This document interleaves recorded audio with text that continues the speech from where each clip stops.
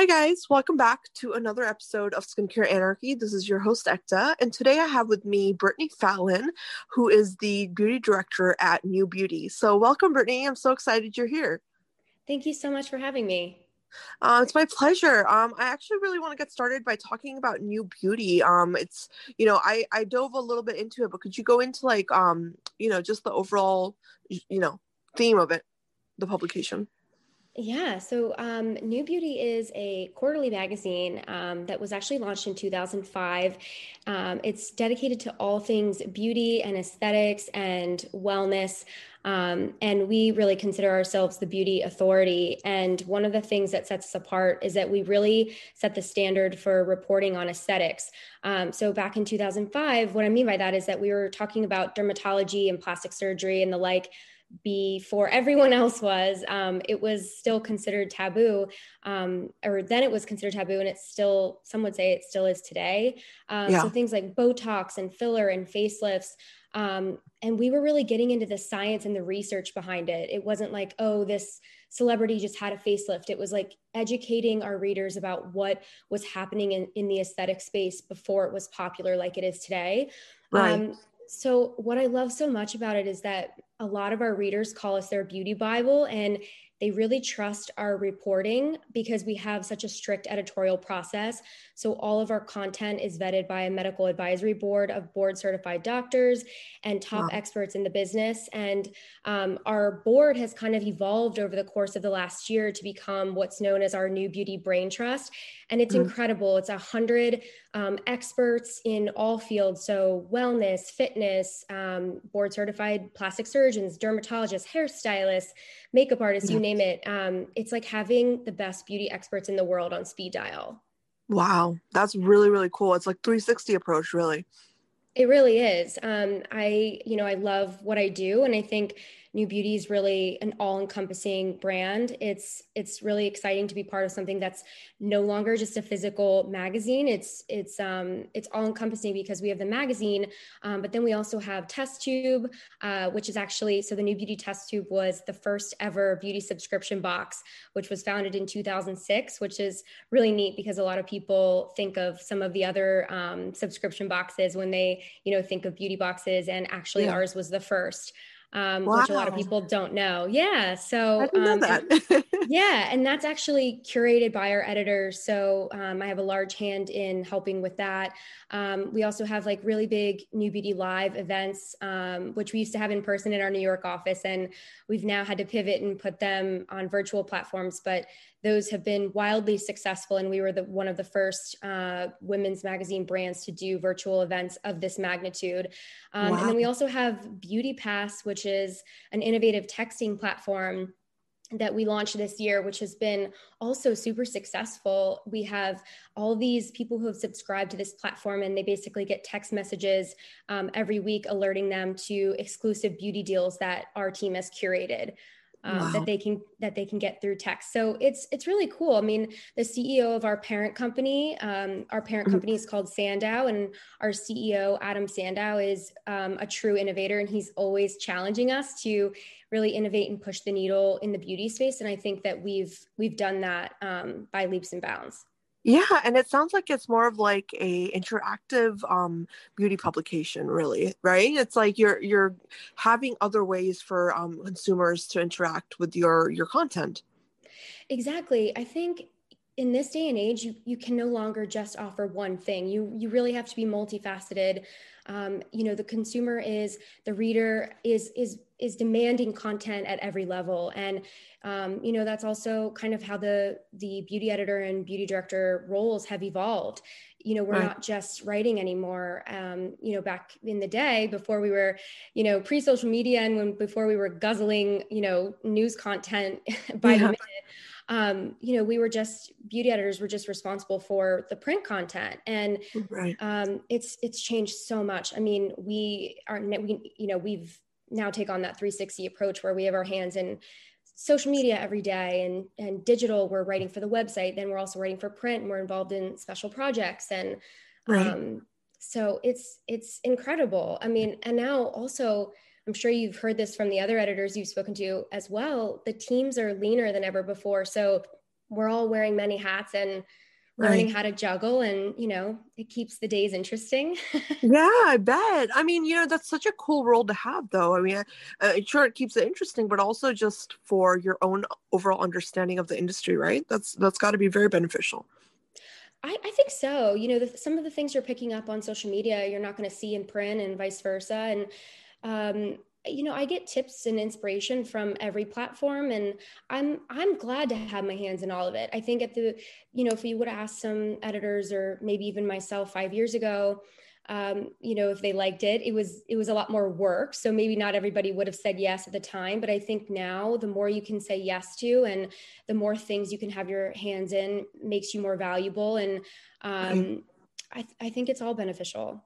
Yeah, yeah, definitely. I can definitely see that. And I want to go back and talk about you actually, because how did you end up deciding to be in this role? So I want you to take us back to your career journey, like how you got involved in the editorial world, and just how you decided on this to be your path. Of course. So I guess I'll start from the beginning. I grew up in a suburb of Richmond, Virginia, and I knew early on that I wanted to be a journalist and moved to New York City. I had visited the city a few times, and always just it's the same thing everyone says. The energy is it's electric, and it's contagious, and I wanted to be part of that. I knew I didn't want to stay in Virginia. Don't get me wrong, I loved where I grew up. I knew Yeah. that there were bigger things out there, for me to be a My part of. brother's And actually in Virginia, so I know what you mean. oh, really? Yeah. Yeah. Virginia is such a great state, and I wouldn't trade my childhood for anything. But I just had my, sights set on New York from a very early age. So I actually Right. became editor in chief of my high school newspaper, and then I continued writing in college at Virginia Tech, and I majored in communications with a journalism path. So at Virginia Tech, you could pick whether you wanted to follow the PR path. You could go broadcast, or you could go print journalism, and I chose print. Oh, So my favorite course was magazine writing, and I had a really good relationship with my professor, and he was like, you're cut out for this. I think you should really pursue this. So I wrote for a few publications on campus, and then eventually became the vice president of the Society of Professional Journalists there. wow. So, That's really so cool. yeah, I had considered, looking at NYU and Northwestern, and traditional journalism programs. And I think what it came down to is staying in state. I really wanted to be close to family, and I wanted Yeah. to be on a campus where, we had almost 30,000 students when I was there. And I knew that would allow me access to a diverse population of students, and just different points of view and opportunities. And so it was a good decision in the end. I met my husband in college, and a lot of good things came out of it. So um, then my junior year of college, I was offered an editorial internship opportunity, Mm. through one of my mom's friends, to come to New York for the summer and work at a beauty trade magazine called Cosmetic World. Hmm. And funny enough, I didn't realize until then that beauty editors were a thing. Like, I had no idea you could write about beauty for a living. So that wasn't even a thought for me until then. I actually thought that I would be a travel writer because I love to travel, Right. or a food writer because my mom was always like, you're obsessed with food, you're going to be a food writer. Right. And anyway, I knew one person who lived in New York. It was a girl I had met on vacation, Yeah. and I kept in touch with. And I told her about the opportunity, and she was like, you have to do this. So her family actually let me come live with them on Long Island for the Oh, summer. how cool. Yeah, that's Yeah, awesome. to take the internship. So she was actually interning at Ralph Lauren, and we would take the train into the city every day together. And it was surreal for me. It was, That's so cool. I love coming, that. yeah, like coming from Virginia, I was like, this is it. I Yeah. really made it happen. And then I went back to school for my senior year. And when I graduated, it was 2009. That was in the middle of the recession, and there were zero jobs. Oh, It seemed like every entry level job in magazines was turned into an unpaid internship at the time, or eliminated completely. wow. Um, and I was living in Virginia, so trying to move to New York, it was even more difficult. Yeah, I bet. I bet. So I actually took a job as a substitute teacher at my old high school, and I lived at home in Virginia for a few months, Yeah. which was really cool. I was like sitting in the teacher's lounge at the school I used to go to. Um, and then one day I got a call from the company that I'd interned with, Cosmetic World, to Yeah. have me come interview for the editor position, because they told me that the current editor was moving to Paris and they needed to fill the role very quickly, which was great for me. So I immediately booked a flight. I did the interview. I got hired the next day, and I moved into New York City in an apartment 2 weeks later. That's Um, amazing. That's so yeah, cool. it was a So what's really meant to be will be, yeah? I mean, really. exactly. Honestly, everything I feel like that's happened in my career has happened very fast. And I Yeah, always tell people that I say, if something comes your way and you know that you feel it in your gut, just make the decision fast and don't wait on it, because it really could pass you by. absolutely. Um, Absolutely. I agree. yeah. So I was at Cosmetic World for about 2.5 years, and Yeah. that really paved the way for me in the beauty industry, and opened my eyes to the inner workings of beauty that like consumers don't get to see, because it was a trade publication. So it was focused on the business side of the industry.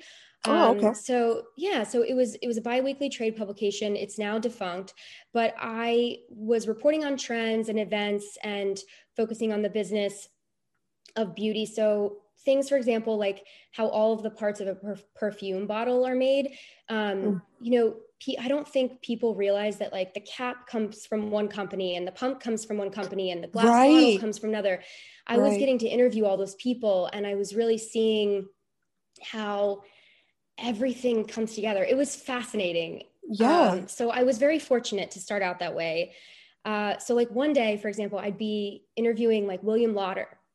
Yeah. Can you hear me? Oh, Yeah, sorry. I can hear. Yeah.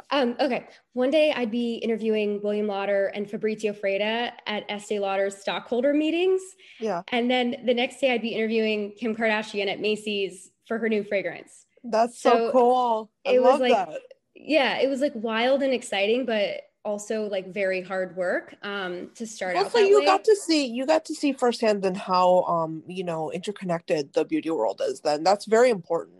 I Yeah. think like there's a huge disconnect between consumers understanding and just all of the players that are involved when it comes to producing something like a product or creating a campaign for something. You know what I mean? It's just like there's always this gray area there, and I don't think there's enough information out there, like, you know what I mean, available to the public about what really goes behind the scenes.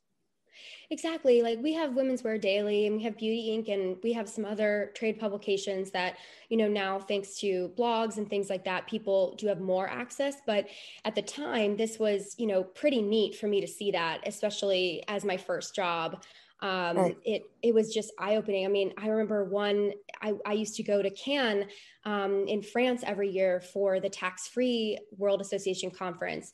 And it was like the duty-free conference. And to be able to have that opportunity was just incredible at the time. And one year I was actually on the beach at a party with Oscar de la Renta for Oh, his fragrance launch. oh, And I don't tell was me he's my favorite gown designer. Oh my like, gosh.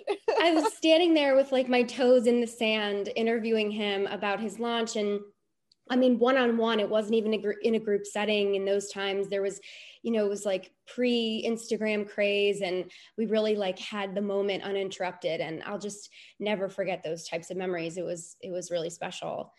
I Um, bet. I bet. so That's amazing. I really, really love that. And I love that you're able to speak about it like it's, something that you really cherish. And, because I always wonder with in the editorial world, you guys see so many amazing things, right? Like so many events and so many cool things. Always wonder, does it get mundane or does it get kind of routine? But it's cool to hear you say that. Like, I'll never forget this moment. yeah, I think some things do get mundane, like all jobs. I think, at the end of the day, it is a job, even if there are amazing perks. But I guess every day is different, and the variety of projects and the variety of interviews that I do Yeah. keeps everything really interesting, and just keeps me excited day to day to do what I do. And Yeah. I think, after working at the at the trade publication, I realized like I really wanted to do consumer. I really wanted to make the switch to the other side of the industry, because I was seeing like the feedback that other editors were getting on their stories from actual readers. And Yeah. I was missing that, because being in trade, my audience was, you know, all of the executives at all the companies, which is wonderful. But I was Right. like, man, what if I could write a story on acne, and then somebody who has really bad acne would read it and learn something that would help them? That was just, I wanted my words to be able to reach somebody. And Of course. so Yeah. that Especially with inspired your me. background in journalism, I can completely understand that. Yeah. So I discovered New Beauty. And honestly, that was 8.5 years ago now, which is, it's been such a wild ride. Well, I started, congratulations. That's quite thank a long you. time to stick to It one. Yeah. is. It Yeah. really is. I started as the special projects editor and then moved to senior beauty editor. And now I'm the beauty director. So Wow. What a it's ride. been a I love journey. it. Yeah. Yeah. Yeah. Honestly, I wanted to talk to you a little bit, like shifting back to skincare. I know that when we had spoke earlier, when we were scheduling this, you had mentioned that you wrote about just menopausal changes in skin, and I really loved that you mentioned that because I wanted to talk to you about it. If you could kind of go into that piece that you wrote and kind of give us some information that you found out when you were researching and stuff. So that's one of the coolest things about New Beauty and about my job, is that I don't have one specific beat that I have to stick to. Yeah. You know, in the winter issue alone, which is, it just came out last week, you know, I have a story on retinol. I have the story that you just mentioned on, you know, menopausal skincare, a story on gray hair, and, you know, how we were seeing more people embracing their grays during quarantine and stay at home. And I did a story on adaptogens and the, you know, the big wellness trend that's happening right now, and Right. with, you know, stress relief and adaptation. So it's really, it's so cool to not have to stick to one thing. Like, I'm not always writing about makeup or skincare or, you know, one thing. It's always changing. So this specific story is really interesting. And I think there's a few reasons why. It's because, you know, my mom and my aunts and my family and friends, like anybody who has experienced menopause, Yeah. it's something that, again, was considered taboo. I have not experienced it myself, but I don't think you have to experience something to write about it, which is what makes journalism great. Yeah. You know, you can be a reporter and you can educate yourself on these topics. And Right. and so, you know, I heard all these anecdotes from family and friends, and I was like, man, you know, you can read blogs about this from time to time, but you don't really know like what information has been vetted and, you know, where it's coming from. And we should really do a story on what happens to skin in menopause, because in your inner circles you hear people complaining about it all the time. Right. And Right. but people, it's like there is this little stigma attached to it, like, oh, a hot flash, like, I don't know. It's so interesting to me that, you know, I think what you want to read in magazines is what your friends are talking about over dinner or a Right. glass of wine, and that you're not necessarily seeing in print all the time. And that's really where I draw inspiration. And so I was having several conversations with my mom, and she's a teacher, so she was hearing things from her teacher friends. And I went to my team and I was like, I really think we need to dive more into the subject of menopausal skincare, Right. and what happens to the skin as we go through menopause. And what's neat is every woman, aside from some women who have health conditions and medical conditions that may alter, you know, their body, every Yeah. woman goes through menopause. So this is something that is inevitable. It's something that we'll all experience.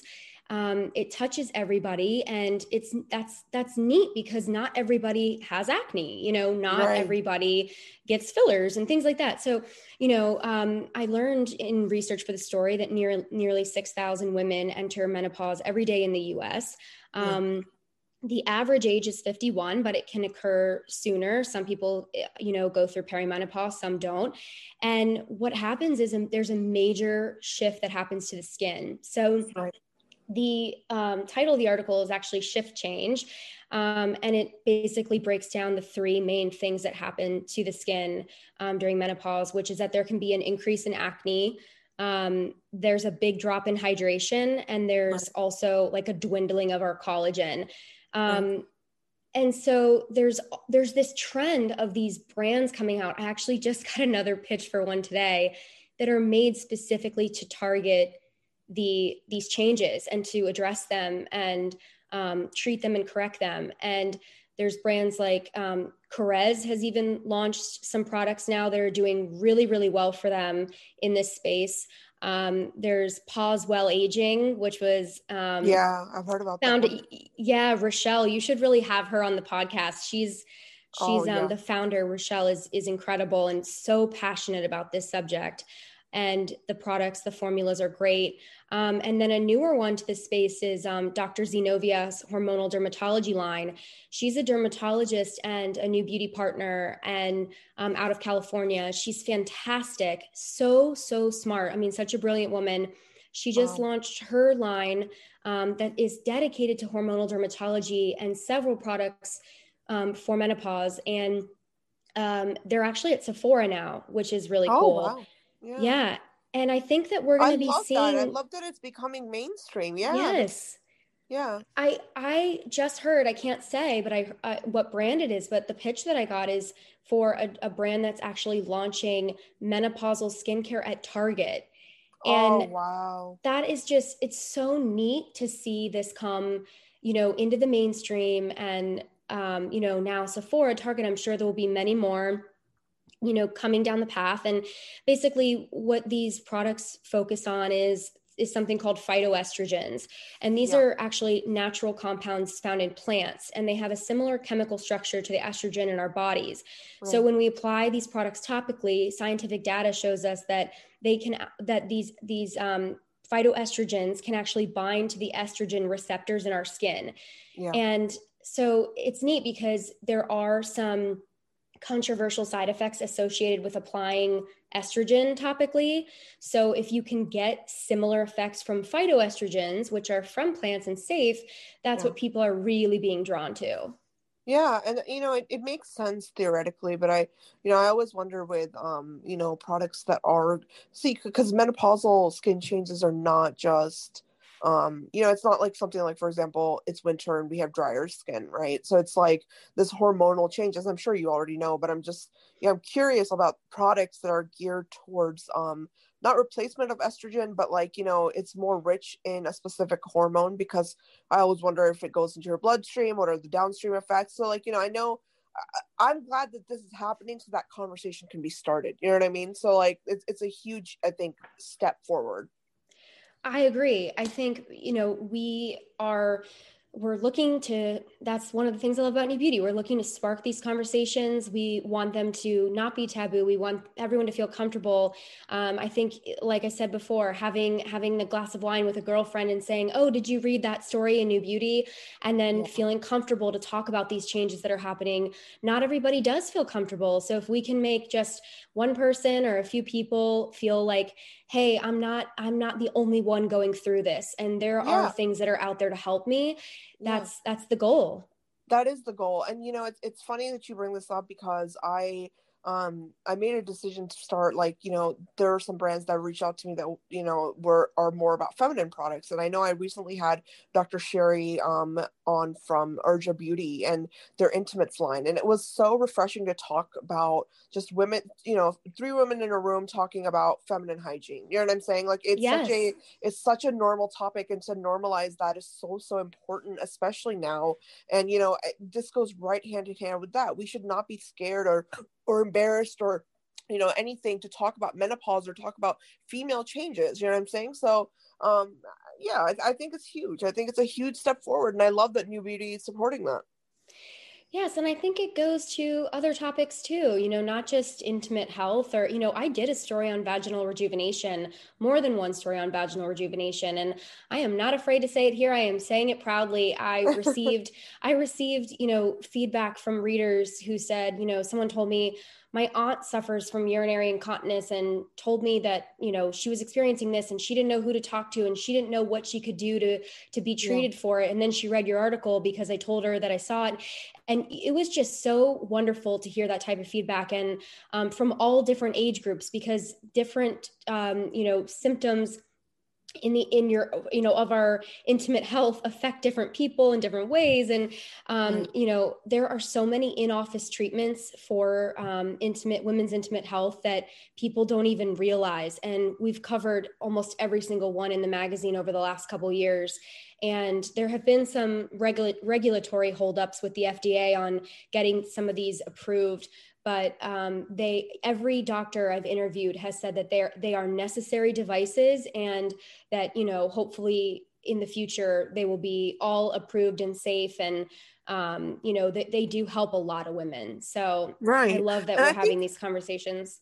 I think if you also bring up these topics, it's going to stir, the consumers to really want to pay attention and look for these products too. It's almost like we don't think about it till someone, puts it in our face and says, "Hey, this could be an option as well." I mean, I know I don't go to the store or, go online looking for specific types of feminine hygiene products, you know what I mean? But if I come across a line that's well done, it's, you know what I mean? It's speaking to me as a woman. It's speaking to me, just fundamentally, I'm going to be more inclined to pay more attention to my gynecological health, or my, my hormonal balances and stuff like that. It's just something that we have to be reminded of, I think, especially women now, because we're so busy.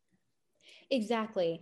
And, one of the things I like is that, at New Beauty, we take an authoritative tone and like a scientific tone.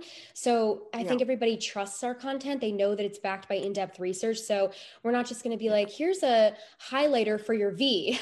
We're going to tell you, all of the, the safety concerns and the science and the clinical studies and all of that. I mean, our reader is really a true beauty junkie who already knows the basics and wants to deep dive into each subject. So we really do the tedious fact checking. We vet all the experts that we interview beforehand.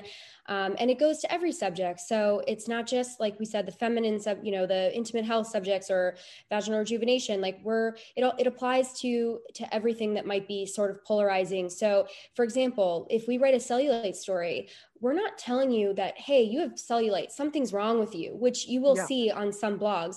We're saying, hey, you have cellulite, and if you're not happy about it, here are some options that can help you. Like, we want to take the angle of empowerment. So anything that you see in our magazine is never going to be something that makes you think like, oh man, I have jowls. I look old and I'm just awful. It's going to be like, for the person who has jowls and has been looking for a way to get rid of it, here are your ways.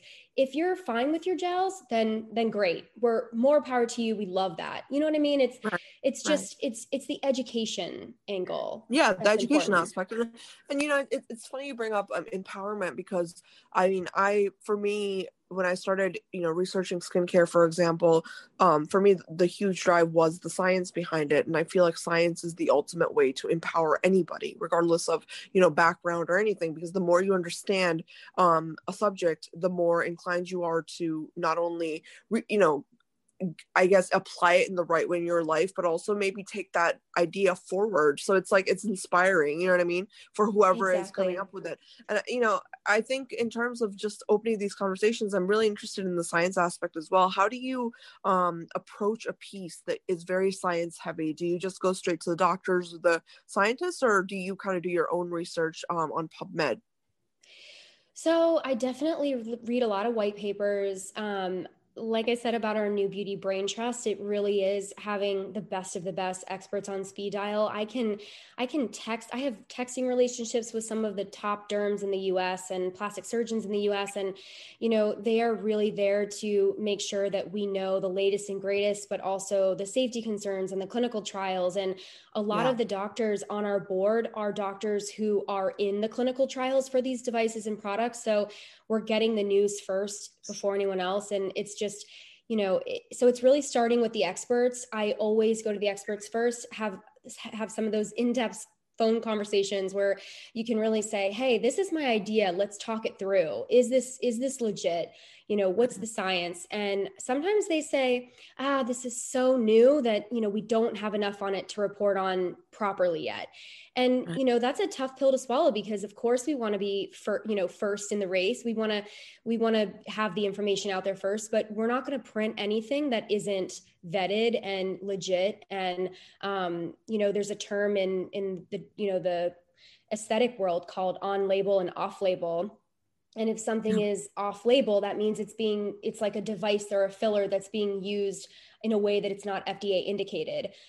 So you'll see throughout the pages of the magazine and on our website and anywhere that we're writing, that we're going to specify if something is really new. We're going to say, hey, this is not, rigorously tested yet. And, it might be off label. We want everybody to be educated on these things. So, and I think it's also not just the doctor component. If it's a new product, we have many cosmetic formulators and cosmetic chemists on our New Beauty Brain Trust who have become good friends of mine over the years and will tell me, the real deal on ingredients. If there's something I don't see I don't understand that's on a label, I will go to them before I write it up and make sure that I understand it before I'm recommending it for anybody. So it really starts with the experts and the white papers. And usually the experts I'm talking to will recommend white papers as well, so that I'm not wasting my time, on something that might have been a small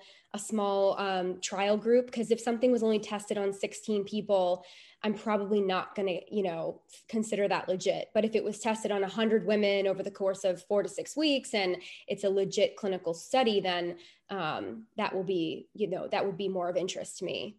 No, one thing I'm curious about is that, see, I've always been struggling to find the balance between, like, for example, a medical journal versus other forms of editorial, that do you know what I'm trying to say? Like, it's either straight up medical journal where you're publishing a paper with numbers and facts and stuff, or someone is interpreting the results. How do you keep that balance there? Because, I know a lot of dermatologists, a lot of doctors are very skeptical about beauty articles because they, the feedback I've received is, well, the numbers aren't there, or, the information isn't being presented the way it would be in the article itself, where, usually they say there's not conclusive evidence, or there's not, what I'm saying? So how do you keep that in mind when you're writing something? Do you usually kind of stick to what the scientific authors are saying, or do you kind of interpret it and write what you're interpreting?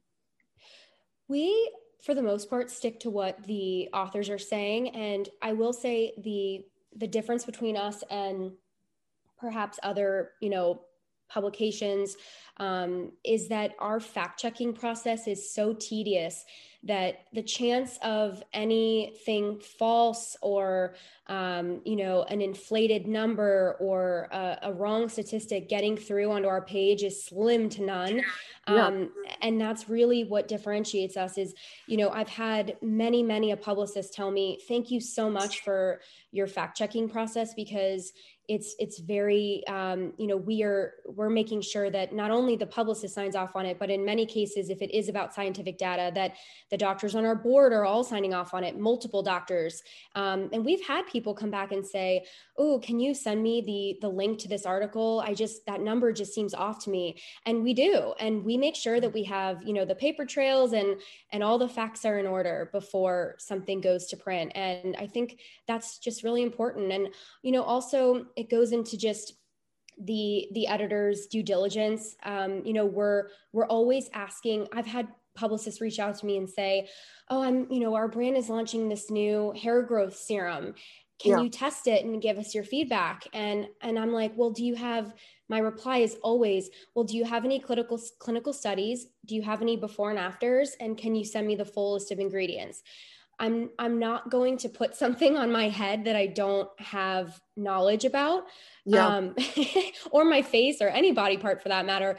But especially with something like a hair growth claim, because there's just, that's just such a fine line. It's a huge thing. It's a huge, yes. Here's the thing, Britt, I'm honestly with you on that, because the thing is, I want to ask you why, okay, let me start over. What I'm trying to say is, there's been this huge question mark in my mind, because everybody out there is like, well, where's the data? Where's the data?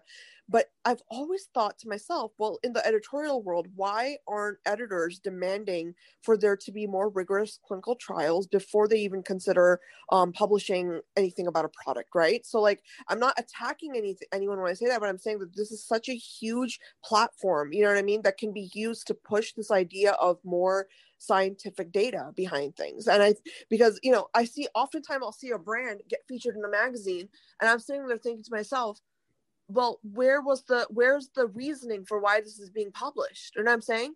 Like, where's the real proof? Where's the, where is that drive or that push from the editorial side to say, hey, wait a minute, I want you to tell me more, because you got, from your end, you guys are the journalists, right? So it's like, I feel like that's it. That's, you're right to ask for that. So how have you ever had a situation like that where you've reached to a brand and said, well, give me a little bit more information before I write about your stuff? Oh, all the time. I had a brand recently who pitched me with I don't remember if it was the subject line exactly, but the tagline of the email was, this product is like Botox in a bottle. Yeah. And that to me is immediately a red flag term. And for everyone on my team, they would say the same. And I'm not going to be, hush hush about that. I want them to know that, New Beauty takes the time to vet everything, and we care, and that Botox in a bottle is not a real thing. There are so many brands that like to say that, oh, this acts like Botox, but Botox is a neuromodulator. It's a toxin that temporarily freezes your muscles and can only work when injected. So I actually took the opportunity to write back to this brand and say, there's a little bit of a red flag here. I'm just curious if you could please, present why you're making that claim, and send me whatever data you have. And they did. And, it's not something that I haven't tested it yet, but the publicist was very receptive and was like, thank you for letting me know that that's a red flag to you. And I think sometimes they didn't mean anything wrong by it. It's something that's probably going to catch an editor's eye in an email, and I don't blame them for that. But it is important to do the due diligence on our end, and our team is very, very good at that. And I think that's why, our readers really trust us. Absolutely. And I love that you do that. Seriously, I want to commend you for that. That's really, really, like, I think, responsible reporting. And I think more people need to be exercising that, honestly. I think, people are asking me, I have some friends that are like working on a line, or, and they always ask, like, if as from a consumer standpoint, they'll ask me, well, what would you look for in a skincare line? And I'm like, honestly, numbers. Like, show me the numbers, give me the clinical trials. Don't say we're going to have a clinical trial coming up. No, go have one, and then tell me what you found, and then tell me how you change your product to kind of, to really show the science and to really reflect the science. Because at this point, I think in the beauty industry, like, we have enough fluff, we have enough, fillers of things that don't work, and they're just redundancies, right? So it's like, to be able to set that bar higher and say, no, we will not accept anything that's below this standard, I think is absolutely important at this point. Right. And I think, to be fair, clinical trials are very expensive. And I know that there will always be brands that aren't rooted in, strict science, that, right. They're more for the sensorial experience, or, even aromatherapy does have some science behind it, but there will always be brands that don't fit that mold. But if you're going to make a strong claim, like reduces wrinkles by 48% in 4 weeks or something to that degree, you have to put your money where your mouth is. Exactly. 100% agree with you. And there's nothing wrong with the brands that are aromatherapy, and there's nothing wrong with self-care brands. I'm all about that too. I just think that there are a lot of people that are like what you said, like, you know what I mean? Like, oh, this is SPF 155. And I'm just sitting here like, why? I know. Like, for what reason do you have, those kind of things are, is what I was referring to as well. But yeah, I agree. I think this is a interesting area, in the beauty industry for sure.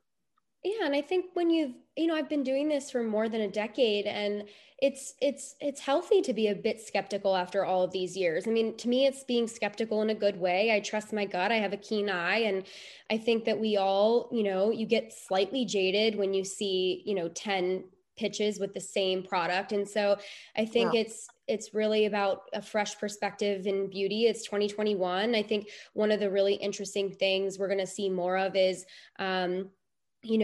a bigger presence in the aesthetic space. I think there's going to be, for sure, more minimally invasive and non-invasive treatments. I mean, even the plastic surgeons I interview are like, more things are not involving surgery, and they're non-invasive, and we're getting really great results. And so I think that's a huge trend. And, and so I don't know, it's ever evolving.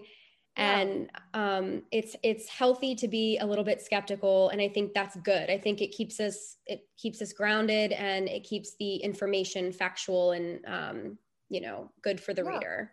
I 100% agree, and you honestly took my thought right out, because I was thinking about the whole idea that there's a lot of critics right now for skincare, especially in terms of how much it really does for you because it's topical. But I sit there and think to myself, well, isn't that the next step? Is that we have to do these things to figure out what is the most non-invasive way to make people feel wonderful about how they look. So if we don't do skincare, and if we don't have these like technological advancements in like just the skincare realm, we'll never get to a point where you're not going to have to go in and get a facelift. You know what I mean? It doesn't have to be invasive anymore. So in a large part, it is still this experimental model that we're working with, in that realm. And it's good that there's people like you that are, that you guys, you're prying, and you want to know more, and you're publishing the real stuff. So I really love that. Yeah. And you know what else too? It's not just what you said about, having skincare to stop doing surgery. It's also the other side of it, which is if you get surgery, because there are a lot of people that will continue doing this forever, that if you do, you just spent thousands of dollars. So why not hold up your investment with the best skincare? So exactly. Yep.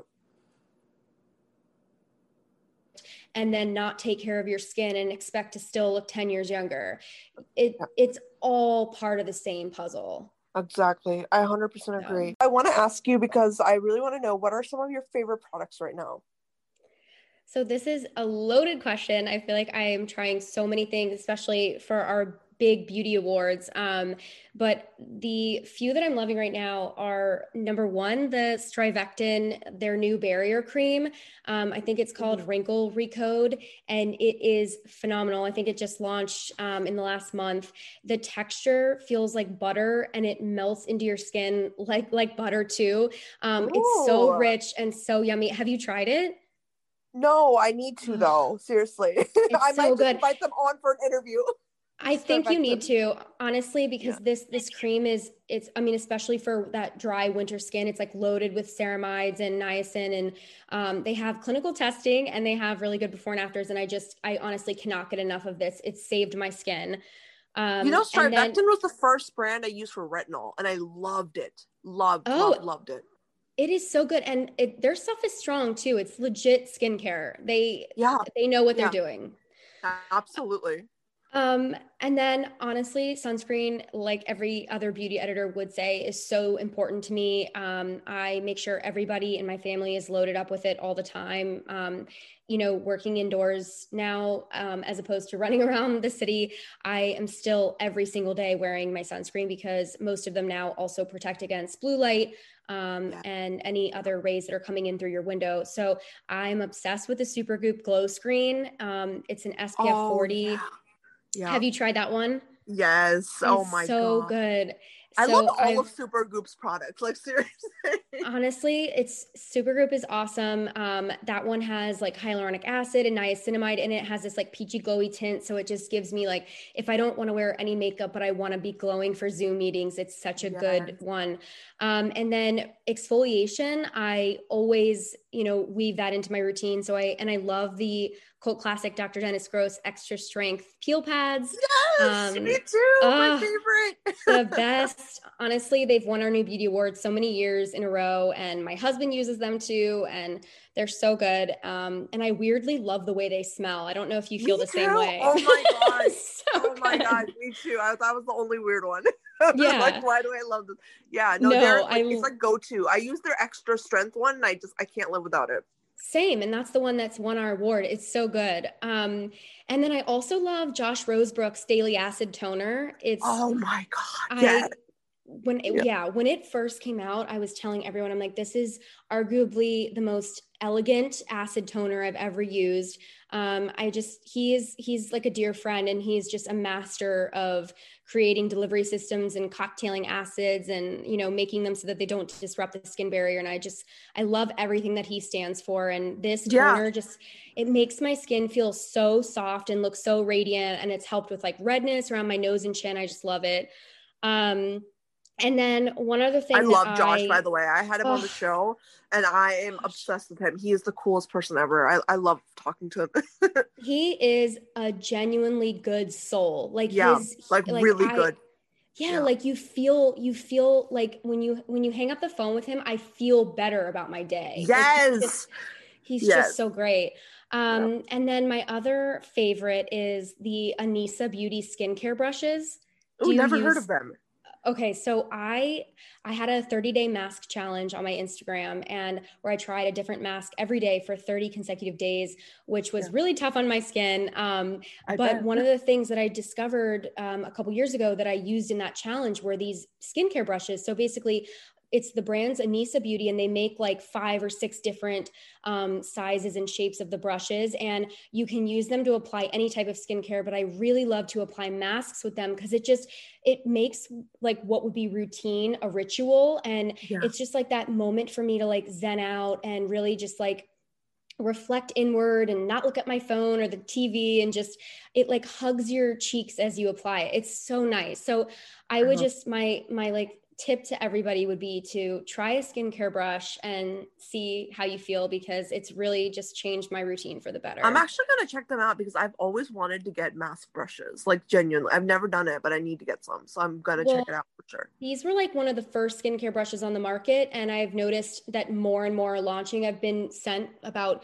5 in the last 3 months. So, Yeah. they were definitely onto something, and it's so nice. It's like sometimes it's the little things, Yes, it it's the is. little No, things. So, it's like a yeah, little, I always say it's like your little chemistry bench sometimes with skincare. You know what I mean? Like you little mix a little bit, you put it on your face. I mean, it's fun. It's fun and it's relaxing at the end of the day. yeah.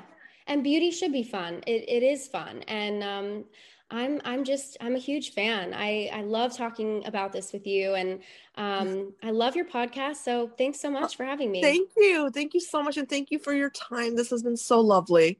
Of course, I hope to talk to you again soon. Absolutely. Well, I could talk to you for hours, Brittany. Honestly, this is awesome.